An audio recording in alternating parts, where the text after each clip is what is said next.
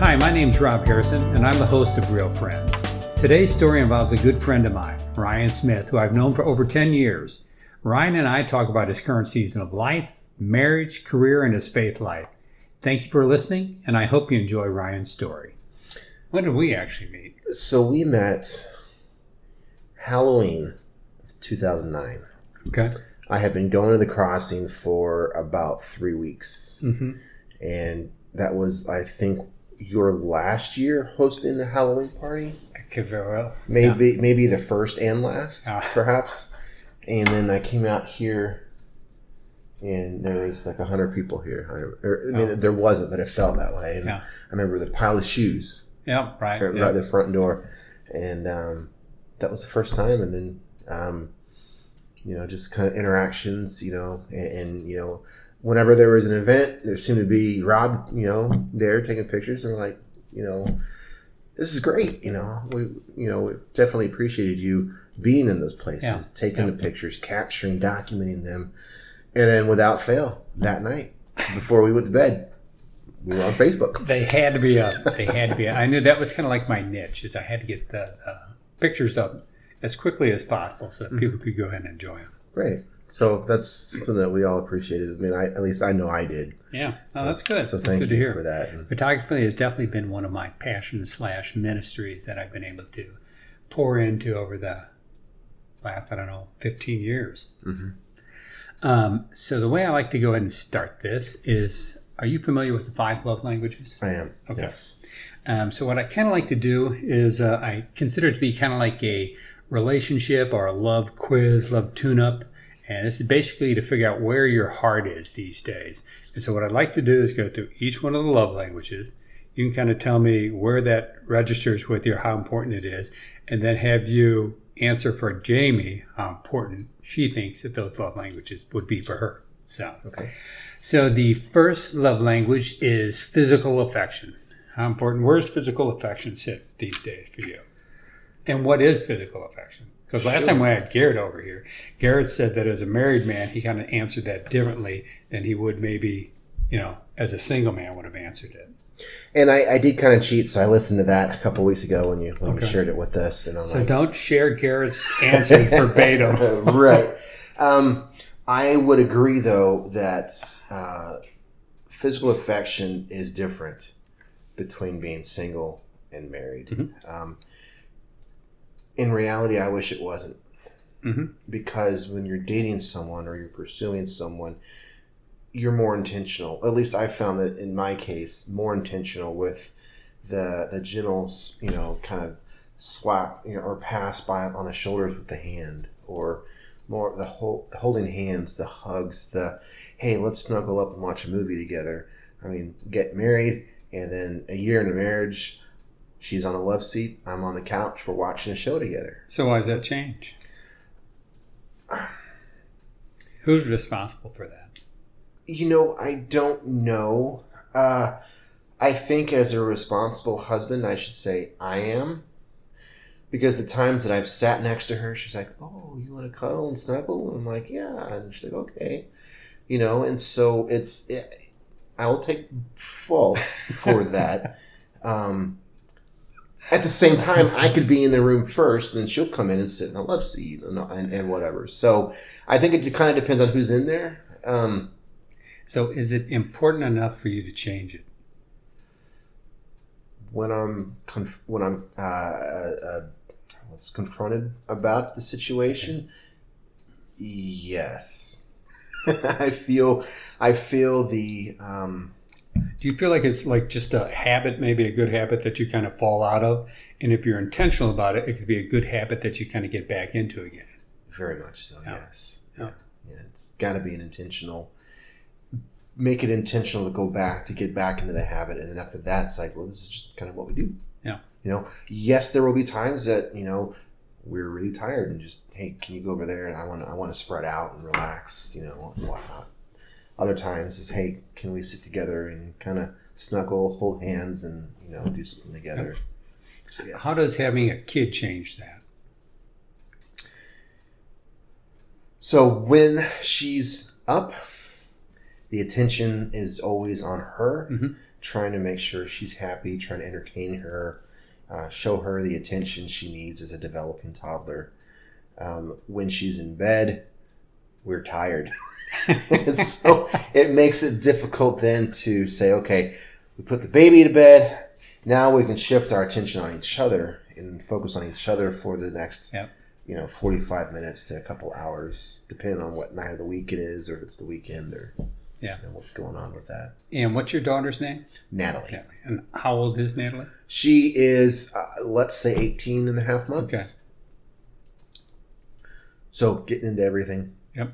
Always needing the attention. Yep. Always cranky, fighting naps, but she sleeps well at night, so that's good. So, and what time does Natalie normally hit the bed? We try to put her down. We try to start the night routine between 6:15 and 6:30, usually in bed by 7. Mm-hmm. And then by that time, like I said, we're both tired, but then we can, choose to spend time with each other, or, hey, Ryan, go out, feel free to go to the basement. I want to watch my TLC shows or whatnot. So it's good. So then, in summary, then, how important is physical affection?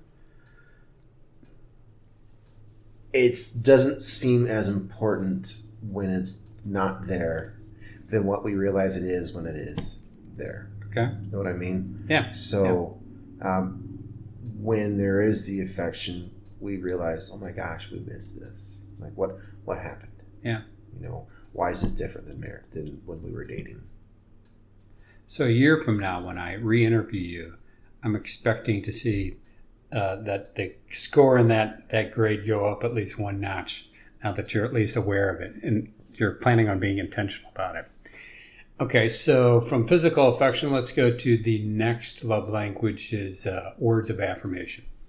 Okay. That too is much more important than we realize. How so? So for me, especially when it comes to work-related situations, I know this focuses on marriage. Mm-hmm. So like work for me, when I have my peers, people on my team say, Ryan, you're really knocking this out of the park. Keep it up. That makes me realize, okay, maybe I am at the right level. Then maybe I'm not the imposter, pretending to be higher than what I could be naturally. At home, it's interesting because Jamie is very good at words of affirmation. You're such a good husband. Like if I, surprise her with a clean house when she gets home, or like, hey, I put the baby to sleep when she comes home late from work, and like, oh my gosh, it's really neat. However, I didn't get them much growing up. So at times when I'm given words of affirmation, I kind of just shove it and I just kind of toss it away, like, because I'm embarrassed about it. And I'm like, I'm not doubting the purpose and intentions behind the words, but at the same time, I'm thinking, you're just saying that to be nice, And so what if she were just saying it to be nice? So what's wrong with that? Nothing in essence, I guess, because again, it's just trying to be nice, trying to be affirming to her husband. And I know for her, she's even said, Ryan, I wish you would tell me how beautiful I am, or how good of a mom I am. Like, am I a good mother? Well, of course you are. Well, how come you don't ever tell me that? Like, yeah. So it's like those Snickers commercials where they just keep cramming Snickers down their mouth because they don't know what else to do, right? Yeah. So I guess you've kind of alluded to this then, but how important are words of affirmation to Jamie? Extremely.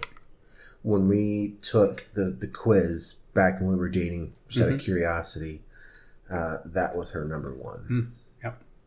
And that was near the bottom of mine. In terms of giving. Gotcha. So how long have you two been married? We've been married almost 4 years now. Okay.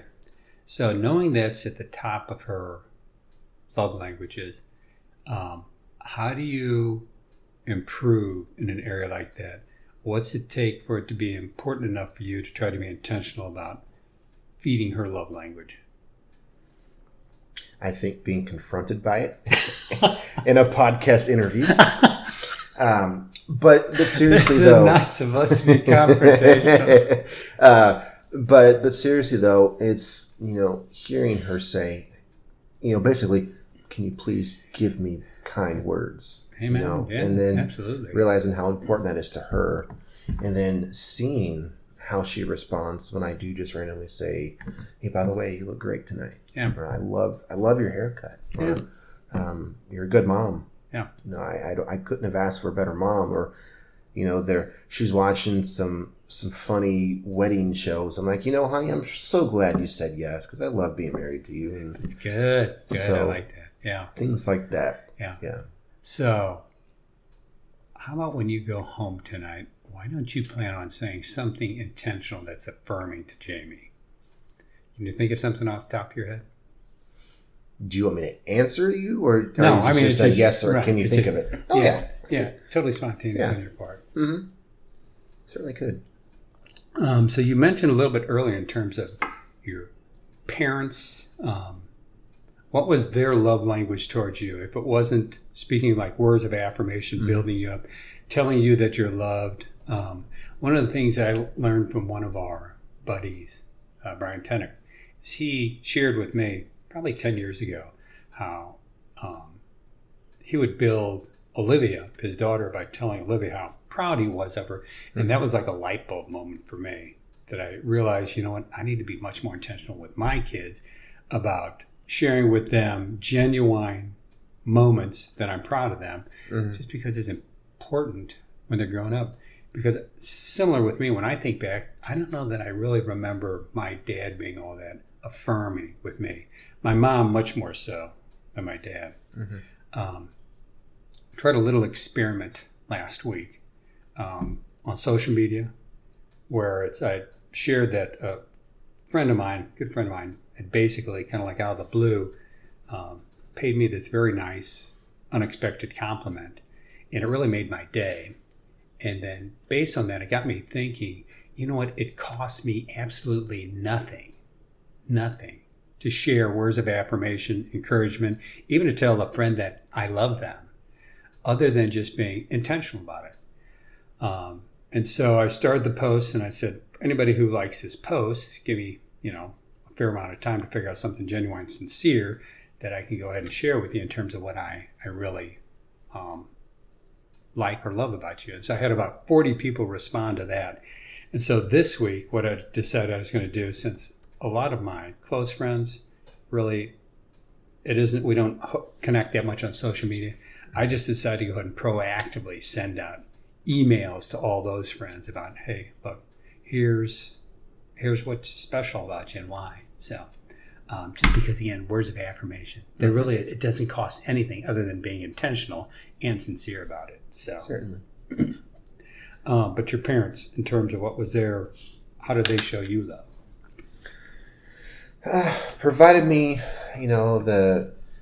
keeping me safe. Obviously, they provide the shelter, the food, the means to do what I would like to do within reason.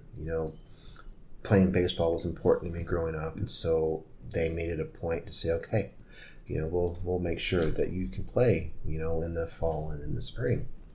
And on those trips to those games or to the practices, my dad would intentionally ask me, how are things going for you? Good, yeah. And then, so like, how's school going? Like, and so if I had something that was bothering me or an interaction that I didn't like at school, you'd say, okay, well, how do you feel about that? And so doing that over the years, he and I talked about it many years ago. He said, my intention with that was to make you realize and feel comfortable that I can be approached and you can talk to me about things. And it worked. We had a great relationship growing up. I have a great relationship now. So who do you think is more approachable right now? It's your mom or your dad? I would probably my dad. Oh. But again, it's kind of always been that way with my parents. Yeah. But I also know, and I see this more now as an adult. I've been seeing it more and more since college, how much my mom really does love me, You know, when you're a kid, you know, you don't see it as clearly, but then you realize, oh my gosh, you know, there may be some things that you think they did wrong, but you know now as an adult, they were doing that because they were trying their best to show you that they cared. Yeah. And, you know, we all make mistakes. And now being a parent, myself, I'm starting to kind of see, well, shoot, you know, everything, you know, matters. And so yeah. And so now I can still go to her and say, you know, if I have anything bothering me, you know, I can go to her and say, hey, Mom, what do you think? And she'll value that. She'll value the fact that I'm asking her opinion and be able to share that with her or with me. So you spoke about Natalie. How do you show Natalie that you love her? It's kind of silly because I'm kind of a goofball. You know, I've always been kind of a goofball. So there are times that we're just goofing off. Like today, I picked her up from my parents' house and we're driving back home, and she's just in the back going, eh. And so I decide to make fart sounds in my hand and look back, and she laughs and giggles and everything. And other times when we're at home, kind of pick her up and look at her and like, hey, Natalie, where's your nose? You know, where's your eyes? And then how big are you? And she raises her hands up in the air and I say, so big. And then something else that I do that I picked up when I was serving in the toddler's room at church is just kind of very gently, just kind of patting the back of her head. You know, when the little ones are running around, like that was kind of like, you know, and it's not much, but it's enough then to feel that gentle touch in the back of their head and realize, okay, you know, this person is safe, can be trusted. And it's that physical touch that's coming out.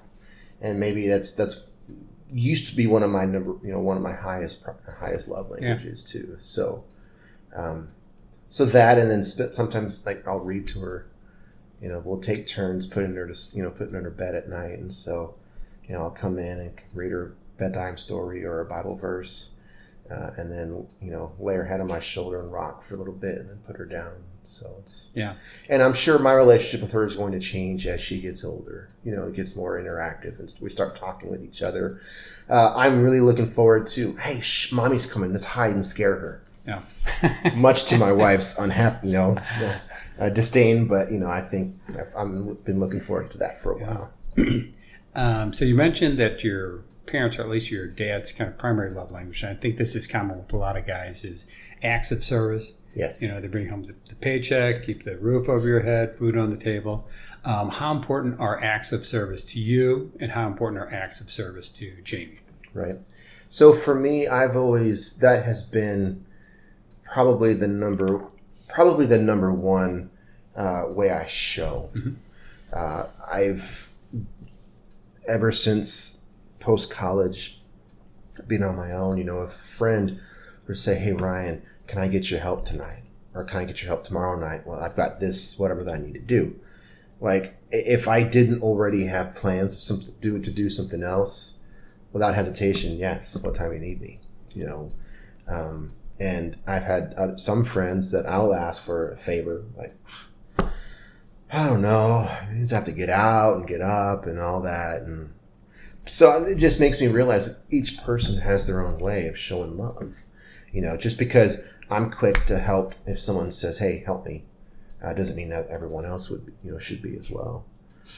And for Jamie, I know that she appreciates it when I do things around the house. Back when before we had Natalie, she'd be at work and I'd be working from home a couple of days. I mean, there were many times that, you know, I would be working, but also have a couple of loads of laundry going, you know, or when we first moved in the house, I was able to get a couple of rooms painted while working. You know, you see everything's cut up. Okay, go paint for a wall for a while, come back. If there's any emails or anything, respond to those, take care of those situations, and then get back. So how do you guys divide household chores? Who does what? Who does the majority? Who does the minority? Right. So we really don't have like a clear-cut separation. Okay, Ryan, you do this, I'll do that, except for yard work. If it's yard work, okay, Ryan, when are you going to go out and mow? Right. Don't you think you need to mow? Yeah, because Jamie has a full-time job too, right? She, mostly, yeah. She's technically part-time, Okay. but a fuller part-time. Gotcha. And so she will work about 3 days a week plus every other Saturday. So when she's working on the weekends, it's generally, I've got Natalie with me too. So I can't just say, hey, Natalie, hang tight, I'm going to go mow the lawn, But when it comes to laundry and such, the days that she's off, if the laundry's piling up, she'll throw a load or two in the wash, get them through and then bring them upstairs and we'll fold them at night. You've known me for a while, Rob, so you probably wouldn't surprise you if I told you I'm a little bit picky with some things, and folding clothes is one of them. So early on, she's like, fine.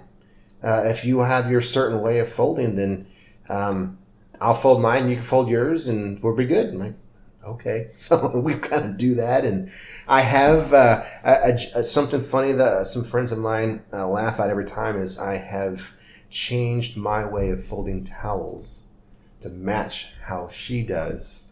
And it's just taught me that it's good to compromise. It's good to give up some set in my ways to say, you know what, for the betterment of the family and the household and my marriage, just shut up and do it. Yeah, you got to pick and choose your battles. If folding a towel is something that you can go ahead and concede on, that seems like that is a low-hanging fruit to give up in order to keep peace in the household. Absolutely. So how about gifts? How important are gifts to you, and how important are gifts to Jamie?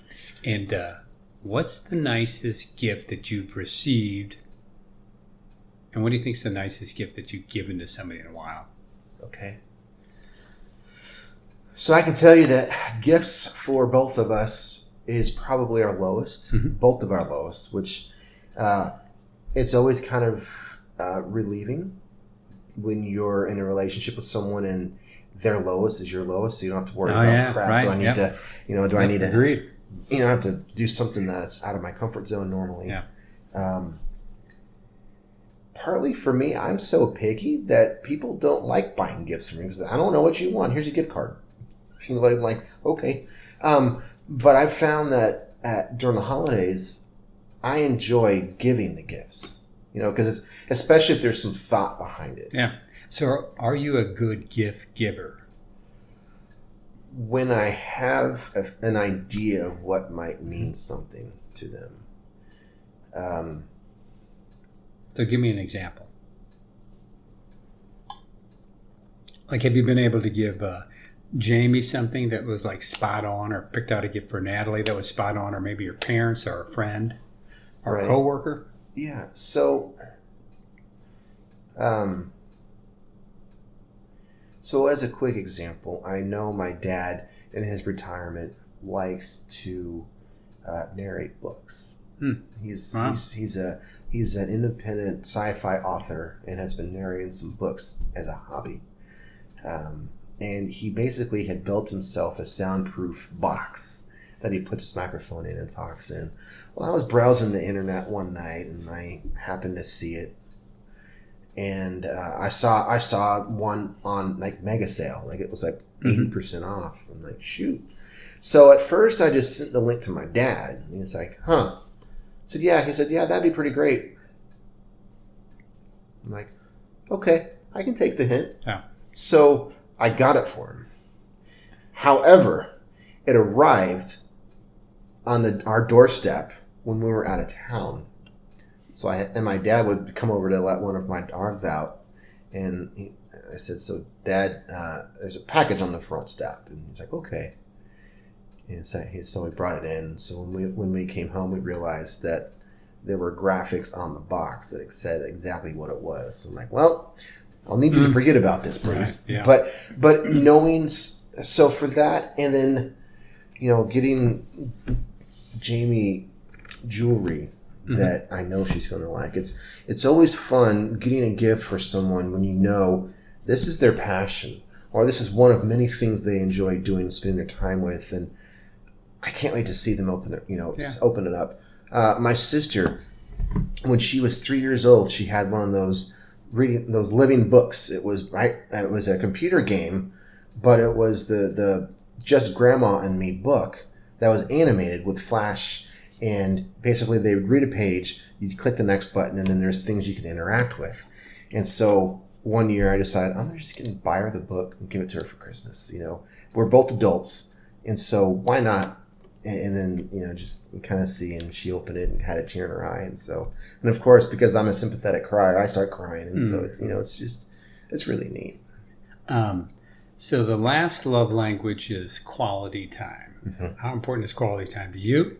And how important is quality time to Jamie? And what does quality time look like these days? Sure. Quality time has always been top for me as well. I kind of always had three that were kind of a three-way tie at the time. Mm-hmm. Was touch, time, and acts of service. And for me, it always meant just being around somebody. I don't care if we're independently working on homework, or if we're independently on our computers, or watching TV together, or even, sitting down and playing a game together. It's just the fact that we're here and consciously taking time out of our own leisurely night that we could be at home resting to say, I want to hang out with you tonight. It doesn't matter what we do. Let's just be together. And so with Jamie, again, it's, what are we doing at night? We can sit back and watch a show together.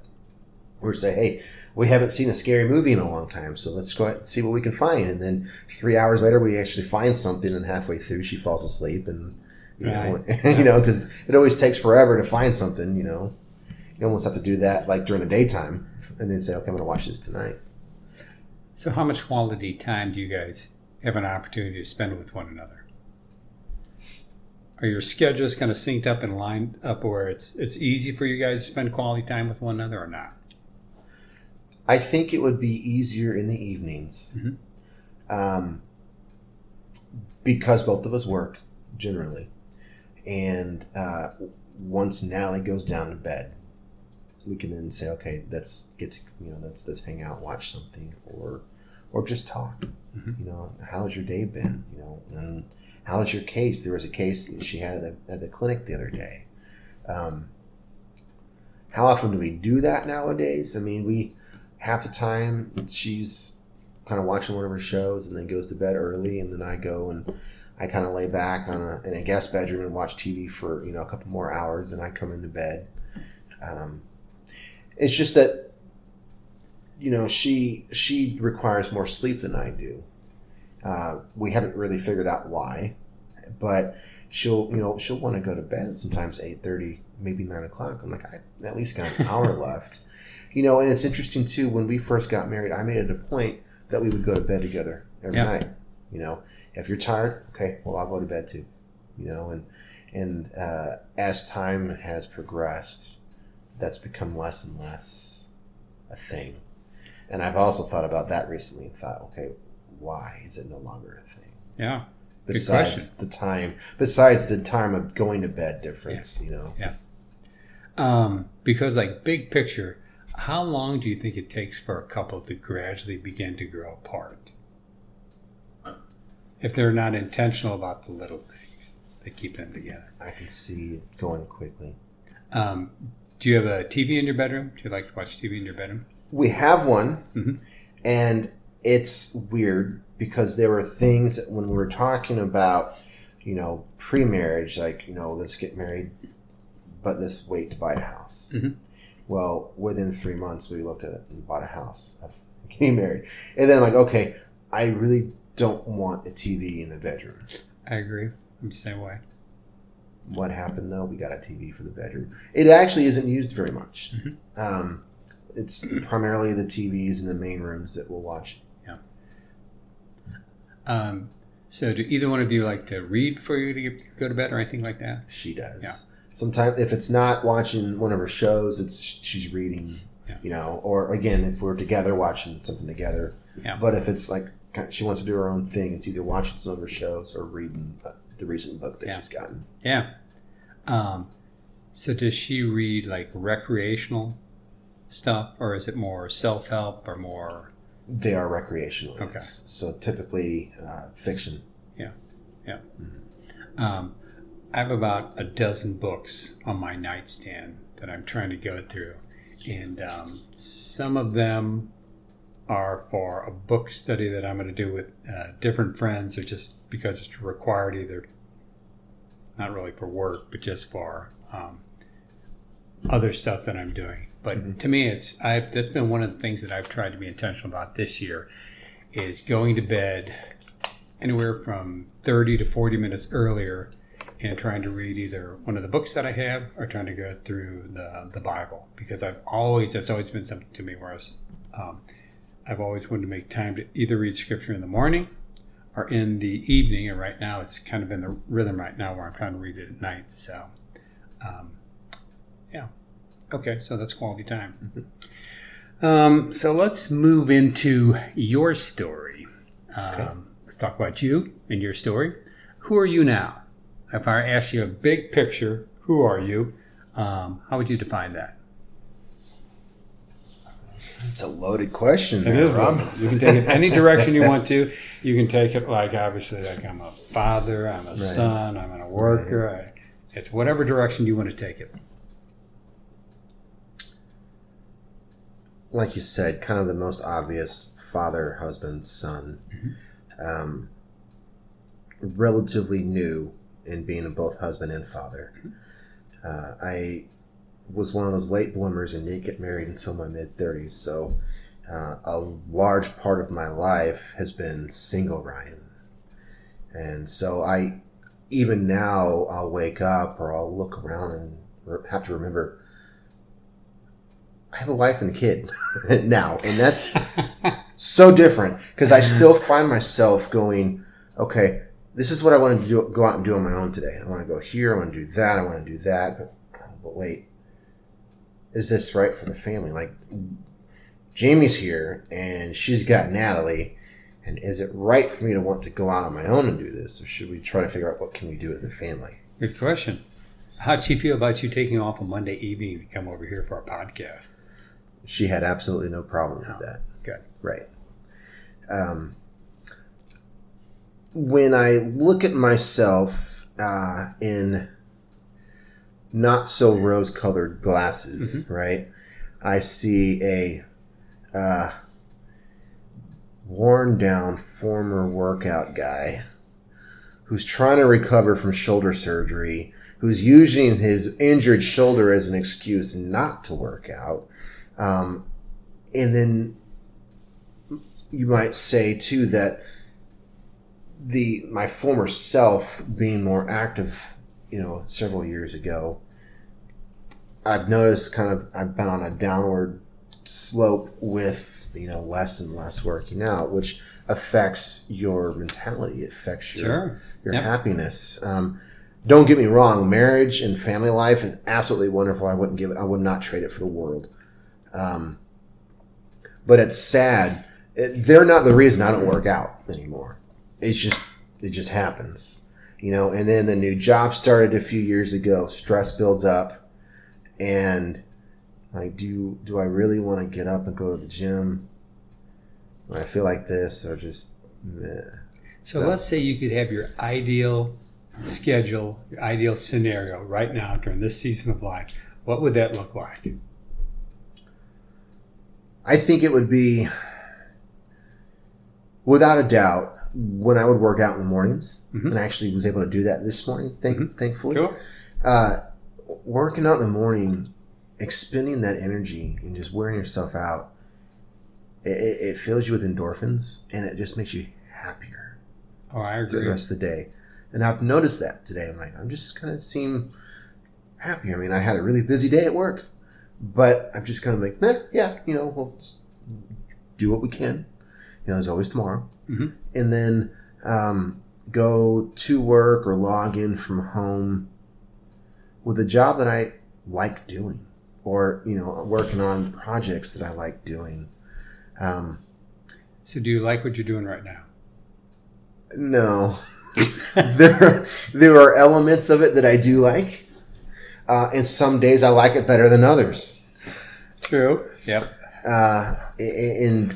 Real briefly, my career has been so random one job led to the other, which brought me to the IT world. Mm-hmm.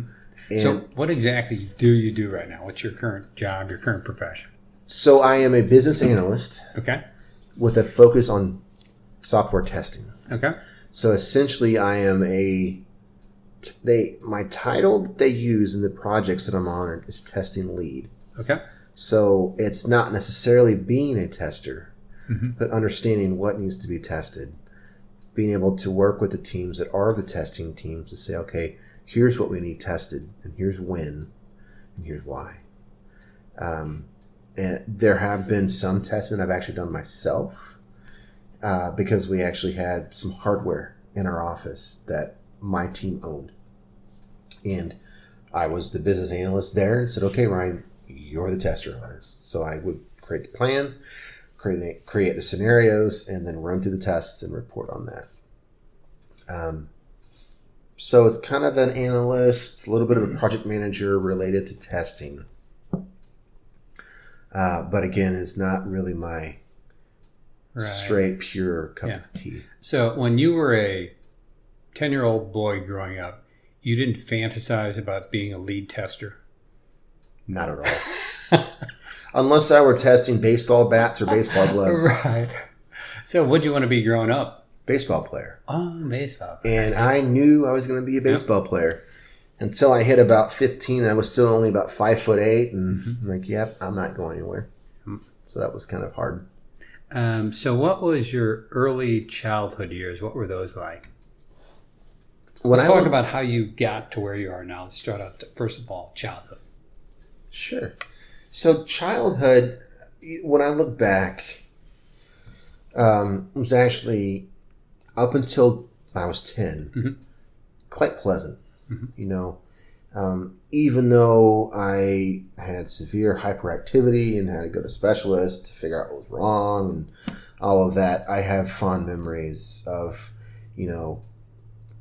funny enough, car rides with my mom on the way to the psychiatrist office to figure out what's wrong with me. Just listening to the music. We had old Christian tapes, and so we put a tape in, and I would literally drum on a tape box. Whatever the tape container we had, I would just drum on it, and very pleasant. Playing outside with my neighbors. We were on a rotating cycle base in school. So I would go to school for about 7 weeks, then I'd be off for 2, and then another 7 or whatnot. And so there were times that I was on my own. I was on vacation, but my neighbors were on a different set. So they were in school. And I remember there were a couple times I climbed on top of my monkey bars and would just sit on top of the monkey bars, just kind of enjoying the peaceful outside, singing goofy little songs to myself, just being, content. What's your earliest childhood memory? Probably I was 2 years old. I was eating ice cream out of the carton with my dad at the kitchen table. Dang, you can remember back pretty far then. If you can remember 2 years old, holy smoly, wow. I was squirming around, and my feet slid through the back of this chair, and I got stuck at my shoulders and head in between the back of the chair and the front of the chair. And my dad had to go get a screwdriver and take the chair apart in order to get me out. Oh my gosh. Wow. Yeah. So that was one of probably my earliest memories. That would have been a Kodak moment if he had captured a picture of that. We do. Oh my it's gosh. somewhere at my parents' house. Yeah. Yes. Wow.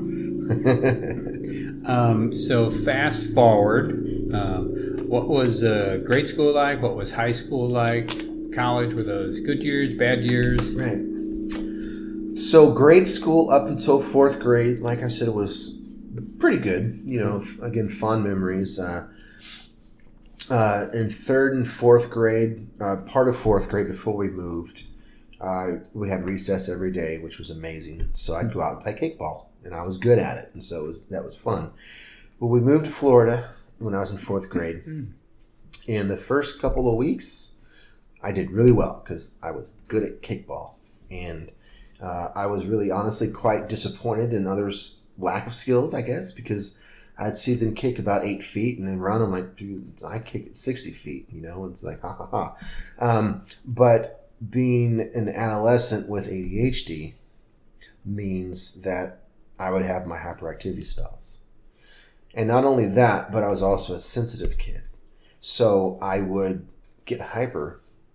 Being a new student, the other students didn't know how to handle me. My teacher didn't know how to handle me. And so they had no other recourse other than to calm me down in front of class. And so what constituted calming you down? How would they do that? Well, they would just call me out and say, Ryan, you need to settle down, or whatever it may be. Ryan, stop joking around. Ryan, be quiet. Ryan, sit down, or whatnot. And so it didn't take very long for that to happen enough that then either it happened or I perceived the other students in the class teasing me when it happened. Yeah. And then so from 4th grade, honestly, until about 8th, I had this whole, people are always teasing me mentality. I didn't really have very many friends in school because I had this perception, often a misperception, that people didn't want to be my friend. They didn't want me to be around them. I had my church friends, but the church, where we were, the church was around 6 different schools, and so everyone was kind of spread out. So I really didn't have any classes with the friends from church.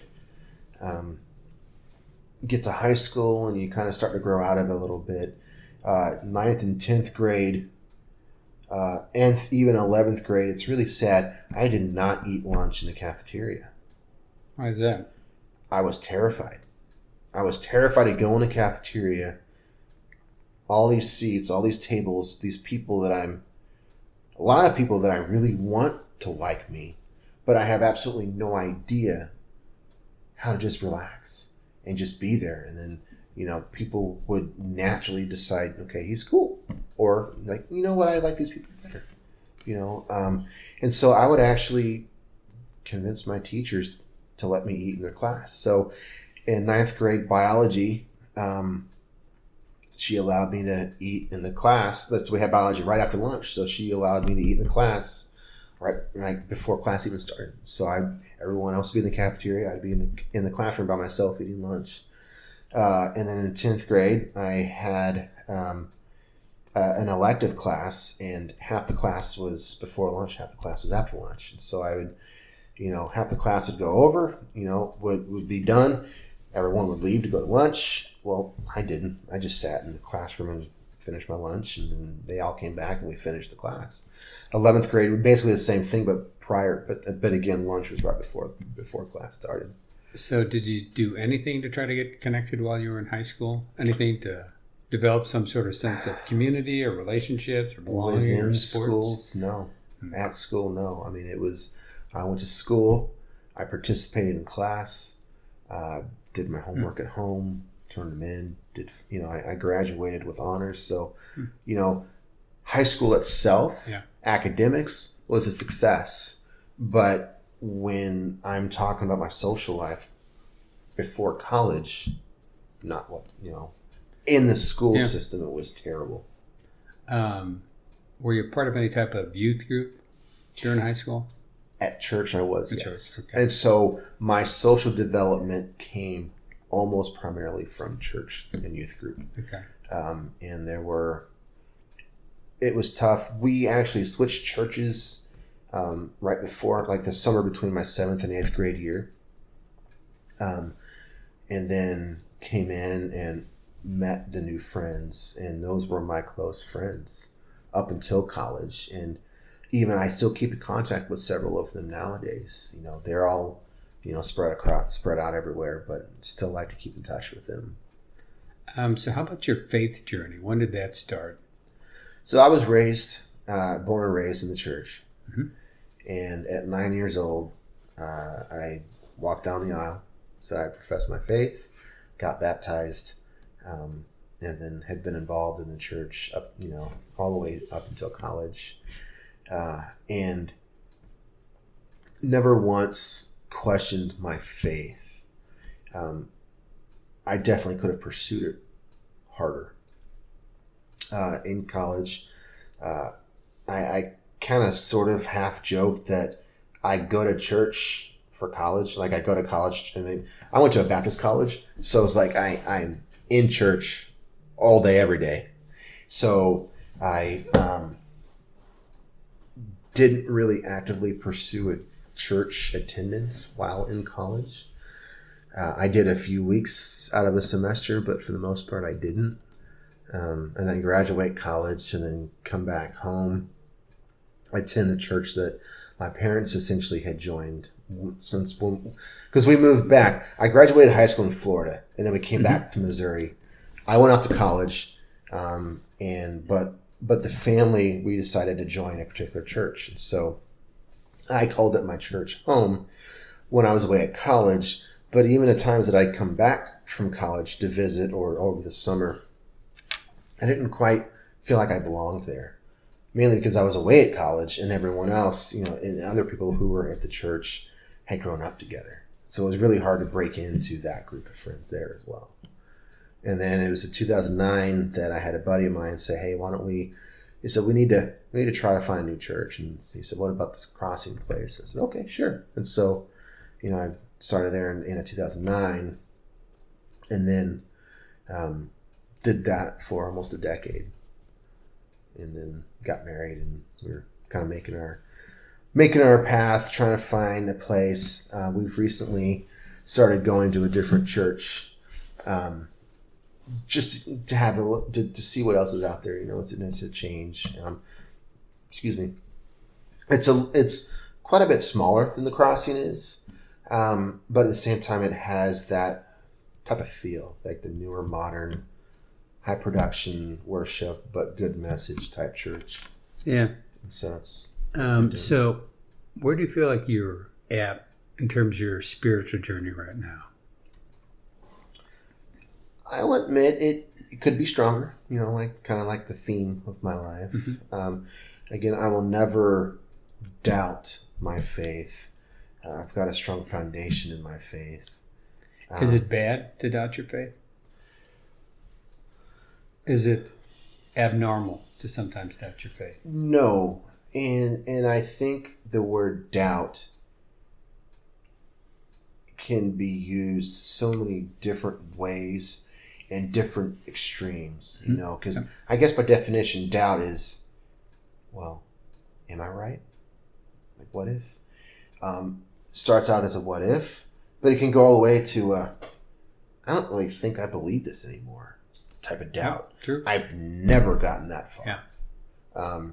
Because I still, from what I have seen, what I've heard and studied, the Christian faith just does seem like the most genuine, unique thing. Everything.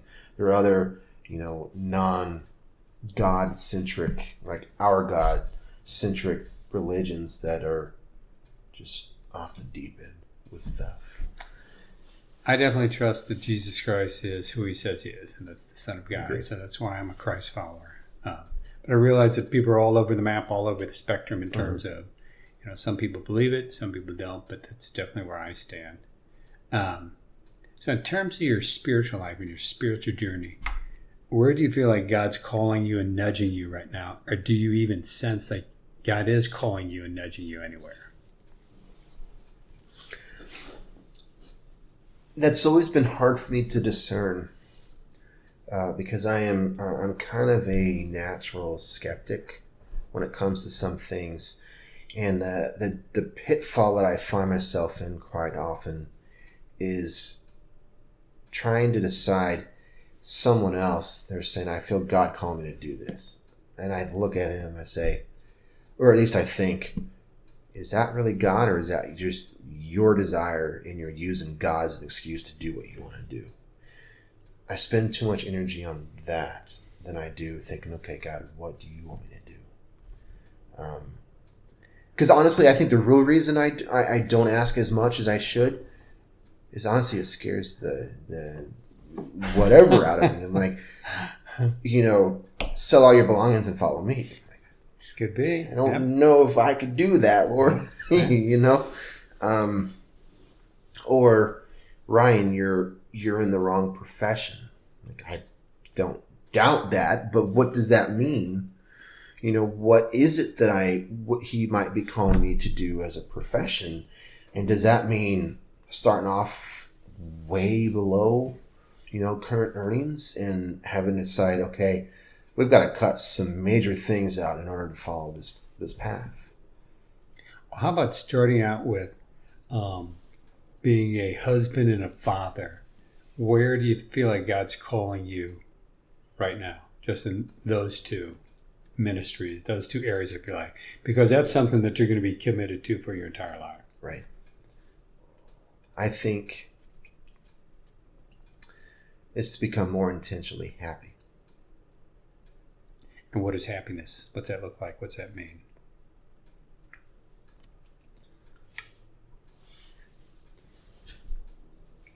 Taking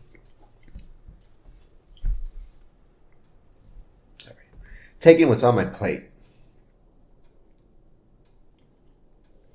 It's like, okay, this is what I have. Yep. This is what I can do with it. Yeah, right. Yep. I've got this job. Do I love the job? No. Does it pay the bills? Yes. What else can I do about, with this? It provides extra means that I could be doing something else with it. I can be giving it, sharing it, or improving our home, or, taking the trip, taking the family on these trips, and we do that from time to time. To be happy in my situation, to exude, hey, I'm happy. Yep. That's hard. Yeah, well, absolutely. Yeah. It's a lifelong journey sometimes. It is, yes. And forgive my blabbering there. Yeah. So. No.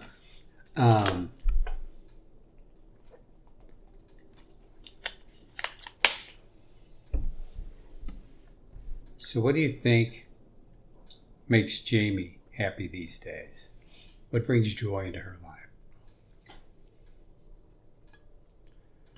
Watching Natalie grow. Watch her become more of a human instead of just a baby,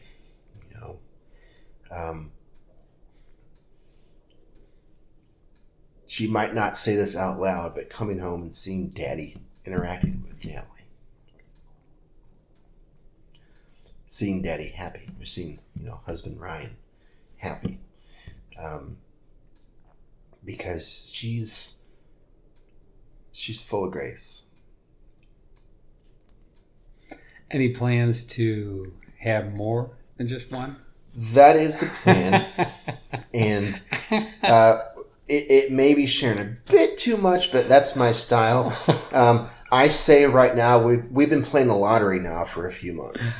You get my drift, right? Yeah. So we haven't exactly sat down and tried to time, okay, this day, this day, this day. It's just you know what? If it happens, it happens. She is wanting to become more intentional about it. And with most women who are trying to be intentional of conceiving, it can be quite daunting and quite disappointing when they realize, well, it didn't work that time. Yep. And so, but yes, we are definitely looking for another one. I always wanted 3. Mm-hmm. How many does Jamie want? She grew up with 3 brothers, so she said she's always wanted at least 4. Mm-hmm. When we got married, I think we had talked about 3. But then for me, honestly, we paid. We had help from both sets of parents for the wedding, but also paid a good chunk of it ourselves. And I'm like, if I'm ever to become a father, at some point I'm going to have to help with. And it sounds so silly. I mean, this isn't the reason, but I joke about it. Like, if I have to pay for these weddings, I don't want to have 4 kids. Especially 4 daughters. Like, that's. But again, joking. But I think rationally looking into it, it's tough to raise a larger family, and I know I would like more than one. She would like more than one. And we've decided that 2 is the magic number. Yeah. And I'm thinking if we have a daughter, I'm like, if we can get a son, we're good, you know. But at the same time, if God blesses us with another daughter, like, okay, you know, I'm going to be the only male in the house besides the dogs, you know. Yep. So, okay, you know, house full of princesses, you know. So, and even if, you know, God closes the door on further children, you know, like, okay, well, we've got Natalie. She's great.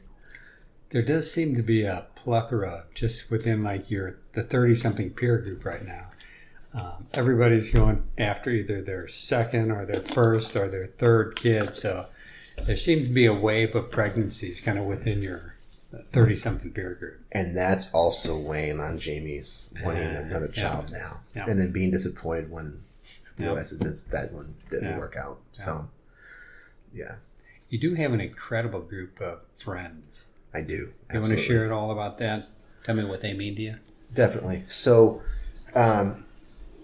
most of my friend group now that I see on a regular basis, and it's funny, regular as a married man with a family is different than regular as a single guy, right? Because regular singles was like weekly, right? But regularly as a family now is like, well, we see them a couple times a month, you know? So my closest friends I met at the crossing as single 20-somethings or early 30-somethings. And we've since all gone on and gotten married. Some of us have had kids. Others have kids on the way. Others are trying. And we intentionally find time to spend with each other as families or just guys sometimes, you know. Or if the families get together, oftentimes the ladies are upstairs, the guys are in the basement hanging out for a little bit, or guys are outside, you know, smoking a pipe, you know. Tobacco for anyone listening. And so, you know, it's been great, you know. And I also have a couple other very close friends that are not original Crossing folks that are also believers that have been very crucial to my life and development as a man. Yeah, I think it's an incredible group of friends and guys. So definitely incredible. So, yes, sir. So considering the stage and season of life that you're in right now, if you had any type of words of wisdom or words of advice that you'd want to give somebody in a similar situation or leading up to where you're at in life right now, what would that be? Definitely, you know, seek God, you know, and again, it's going to look different for each person, what that means. Get involved.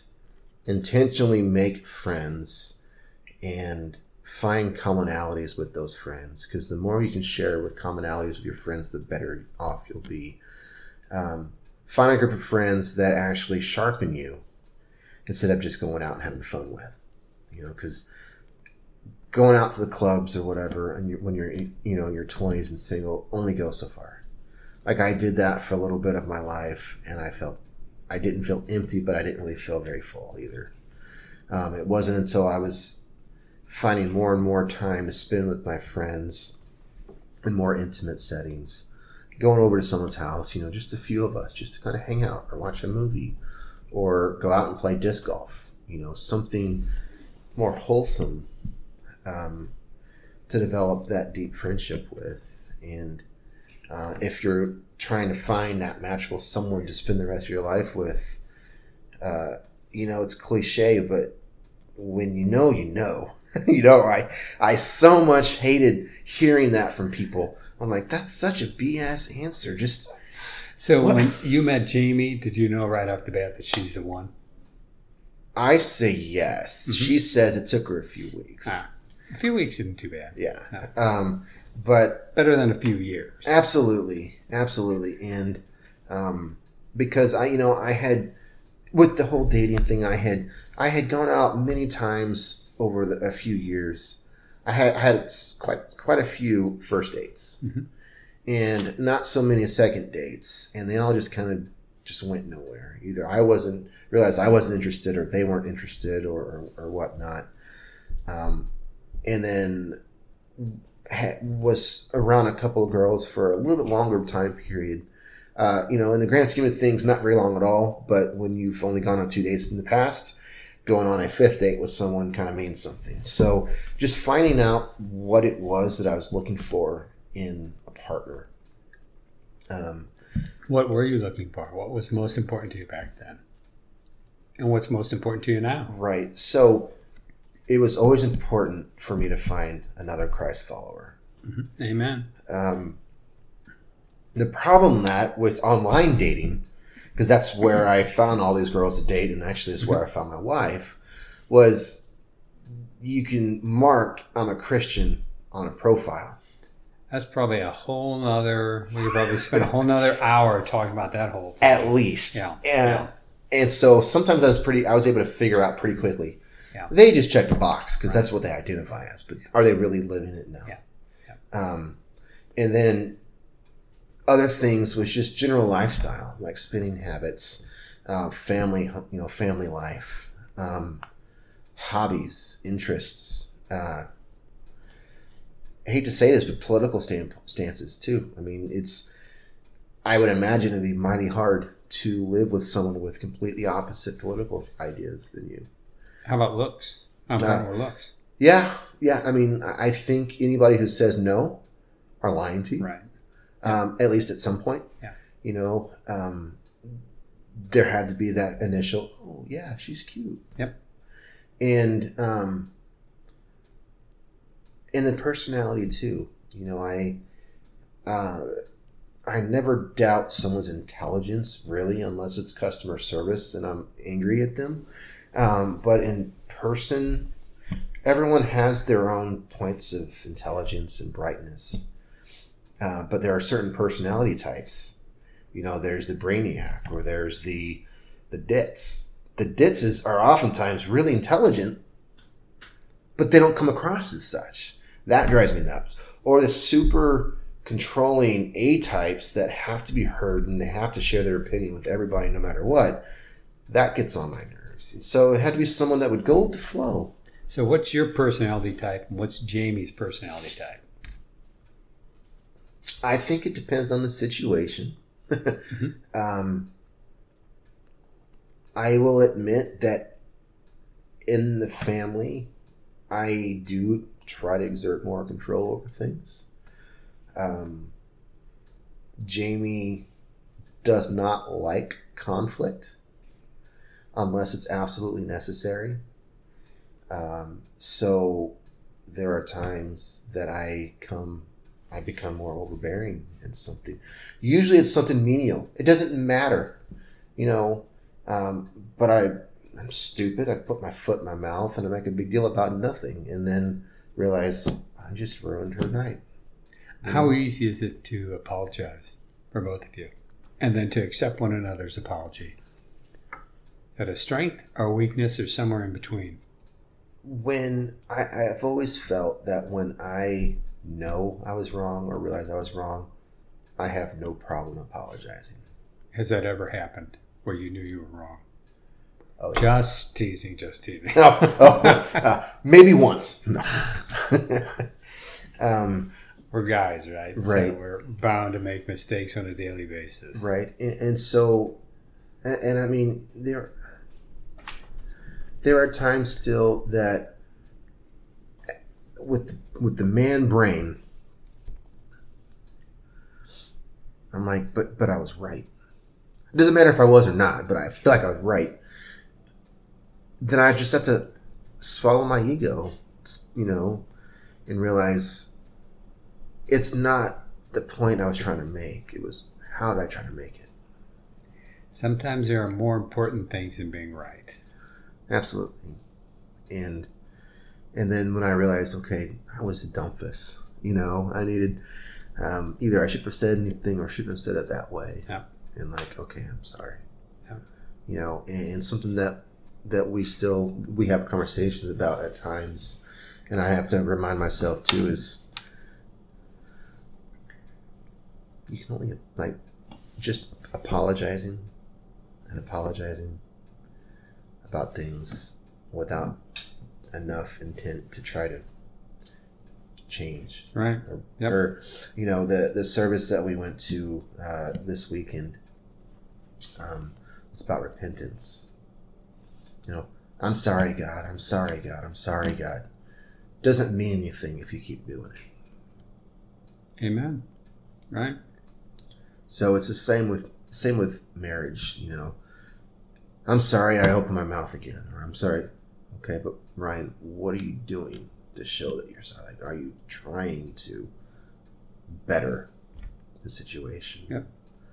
And that we've had that conversation a few times about things. And don't just apologize, but actually try and you're right. Yeah. You're right. My friend, it's a great conversation, and I hate to end our conversation there, but I want to be respectful of your time. I certainly appreciate you coming over here. Love you as a brother. Appreciate it very much. And we'll have to have another conversation again. Pick up where we left off here. Yes, sir. Thank you. Thank you.